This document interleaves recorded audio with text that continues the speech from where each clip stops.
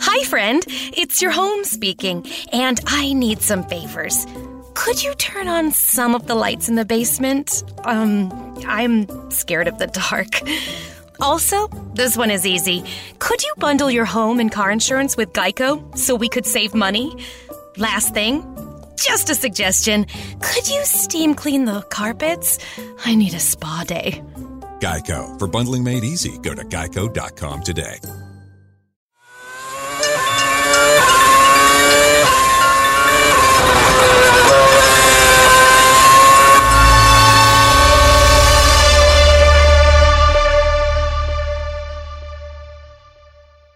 So if you've noticed, we've given our blog a very Hollywood name, a very animated name, but we're not very happy about it. My name is Rishi Kapoor. The man sitting across the table is Kunal Shah, and together we bring to you the Inside Line F1 podcast. And Kunal, what is wrong with F1? And something really is.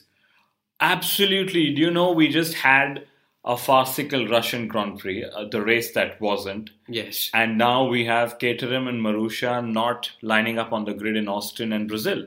And there's just dismal news, because if you actually turn around and ask me whether those cars are required on grid in terms of entertainment, I would say no, they're just back markers. But if they're not there, then guys like Alonso will never be discovered, because, well, you need the smaller teams to discover them. Yes, you put it very rightly, Rishi. Is their absence good for the sport? Possibly yes. We've just eliminated the slowest 4 cars on the grid in a very artificial manner. So that's Q1 started already. But from a business point of view, it is very shameful. Okay. We've had HRT pack up a couple of years ago. Mm-hmm. We now have Caterham and Marussia possibly lining up behind them as well. And look at that. Teams like Sauber, you have a lot of legacy over there. Well, literally almost facing bankruptcy. Teams like Lotus trying to stretch their legs. I mean, this is just not right. I don't know about the business aspect and the big money, but if I have 70 million pounds on me, I cannot not be on a Formula One grid. It cannot be so expensive. Yes, you put it very rightly, Rishi, that, even if you have a multi-million pound stroke dollar stroke euro budget, you may not necessarily be able to participate in Formula One. Mm-hmm. And this is where Formula One is about the rich getting richer and the poor getting poorer. I mean, when we say rich, we just mean Bernie, and he just gets rich.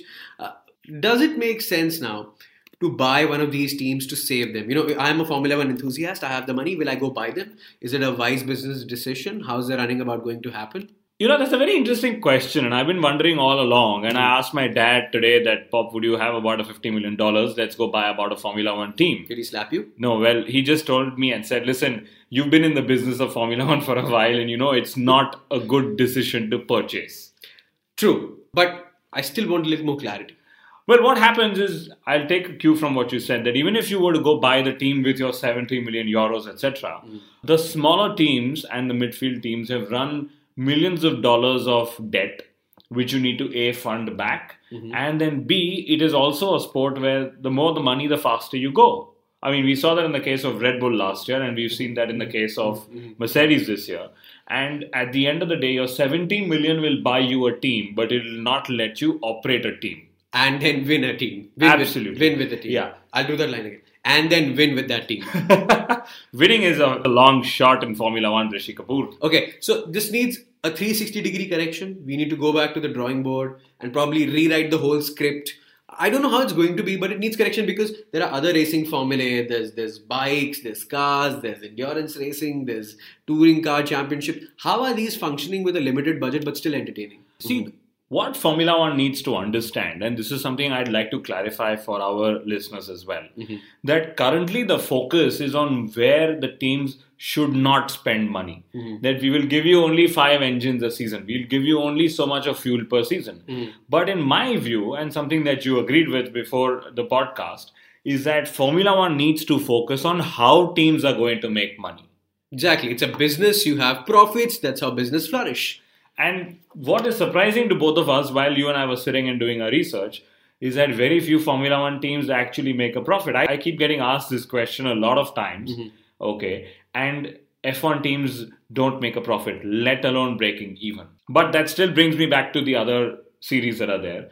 And luckily or unluckily for them, They aren't as expensive when it comes to operations. I mean, you and I have heard of how Formula One teams spend millions of dollars to find that extra tenth or half a tenth.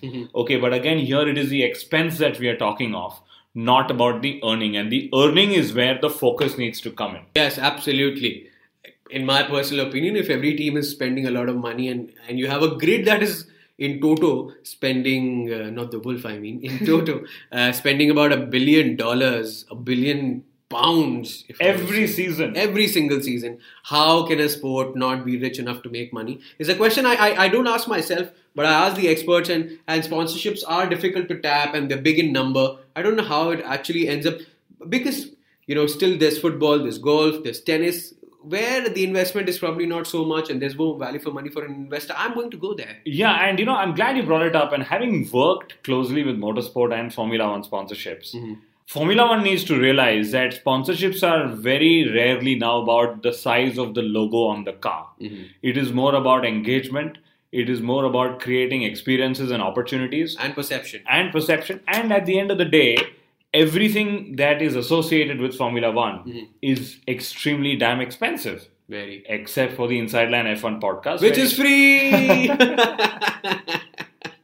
So yes, I do understand where you're coming from. And I do understand the story has to be rewritten. There has to be not a new pen, but a new sheets, new people. And it needs to be done extremely soon. Otherwise, I can tell you, Rishi, the sport is on the verge of extinction. You and I will not like it if it's just the top 4 teams competing with, 3 and 4 cars running on the grid. I'm glad you brought this up. My next point exactly was, will this now lead to a compulsory third car in the team? Because the grid has to look full. I mean, 18 cars is disgusting. Yes, this is since 2005 that we've got so few cars on the grid.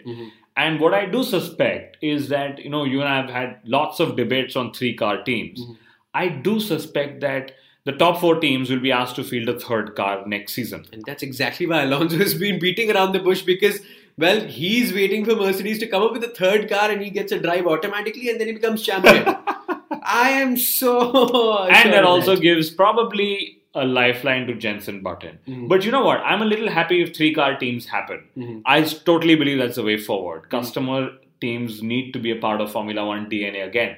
Even more so because we failed to attract manufacturers, a point which we will come to.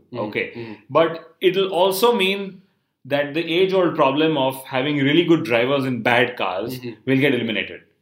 Exactly my point. Also, 3 cars is more competition, more inter-team rivalry, which means better TV. We're very happy. There's a Nico Rosberg, there's a Lewis Hamilton and Alonso in the same car. Ooh, I like that. Okay, let me just come back to having customer teams and more engines and manufacturers. Rumor. Audi might just come back to Formula One with Red Bull Racing, and, well, in 2016 as soon as that. So that means another works team as far as Red Bull Audi is concerned. Yeah, I'll be very surprised if they don't come to Formula One. In fact, in my view, all manufacturers in the world should actually join Formula One and, use it as a hotbed for technology research and competition. I mean, Chevrolet and Hyundai globally run, football programs. I'm sure they have a marketing reason to do so. But wouldn't you and I love to see them back in Formula One? But coming to Audi, yes, with Red Bull Racing, it's a big rumor. They're saying they want Alonso, etc., etc. But in my view, if Audi makes a comeback to Formula One, which means they will wrap up their Le Mans and the World Endurance Championship programs, Renault could also be booted out from the Formula One grid. But actually, they shouldn't, because, now with no Caterham and Lotus going to the Mercedes engines, they just have 2 teams to contribute to. That is Red Bull and Toro Rosso. And let's face it, Toro Rosso is like a stepchild, which can be ignored, and Red Bull can get all the attention. So, not a bad deal. Shouldn't be. And what better than having the 4 rings in Formula One? We already have the Hungaro ring and the Nürburgring. And the A1 ring. And I'm sure one more ring somewhere. Coming back to racing, coming back to action, coming back to Austin after a 3-week break. Austin GP, I love the track. I don't think it's a typically Hermann Tilke track, which makes it interesting because, well, it's not boring then. It has a very interesting first corner. I remember when the first inaugural race happened, and during the demonstration where all these racers get on those retro cars, the retro cars actually couldn't climb up. Drivers were falling off. Trust you only to remember such hilarious moments of Formula One. Yes. Very interesting track, very interesting. Turn 2, 3, 4, 5. flowing into each other, very Japan-like, very long straights. It's a very technically demanding track, but the Formula One teams are ready for it, aren't they? Yes, and I guess the fans are ready for Lewis versus Nico Rosberg fight. What do you think? So my mind this time says it's going to be, Lewis, because he's doing really well. But my heart wants Nico, because there has to be a bounce back, there has to be a rejuvenation, there has to be a fight. Yes, and that will actually help create the interest, in a sport which is surrounded by a lot of negativity in the last couple of weeks.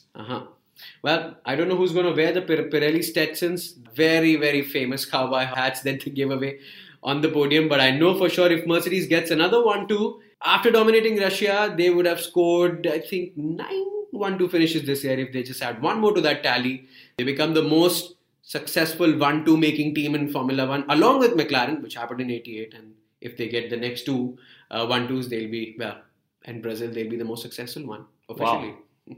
That's super. This just reminds me that we actually ran a competition with Mercedes and Puma last year. Maybe we should look to do something like that. Maybe we should celebrate with our fans on the Inside Line F1 podcast. Yes, we should. And if you missed Nico Rosberg last year, you always have a link to look down to. Just click on that and you might just find him talking to me. And Kunal is going to give his expert comment on that. I'm actually going to tell you, Rishi, I'm going to challenge you to a one-on-one race at the newly opened go-karting circuit in Mumbai, the Sky Karting Circuit at Smash. I went there last week. And how was it? It was outstanding. It's a lovely circuit on the rooftop. They have some really good people managing the circuit. They have some really quick carts for that circuit as well. And guess what? I'll give you a tip, Rishi. If you go closer to the evening, the faster you'll go, because it's so hot that even in go-karts, the tires end up overheating themselves. What are you You saying? need cool-down laps after about the 7th or the 8th lap. I drove about 60 laps, so I have some bit of familiarization now. And this is in a car without any wings, so yeah. Red Bull, where are you? Well, this is the Inside Line F1 podcast for today, for this week, and we will meet you with the result and the 1, 2, 3 for the Austin GP. Till then, here's hoping more cars do come to Formula One, and we have a lot more to talk about.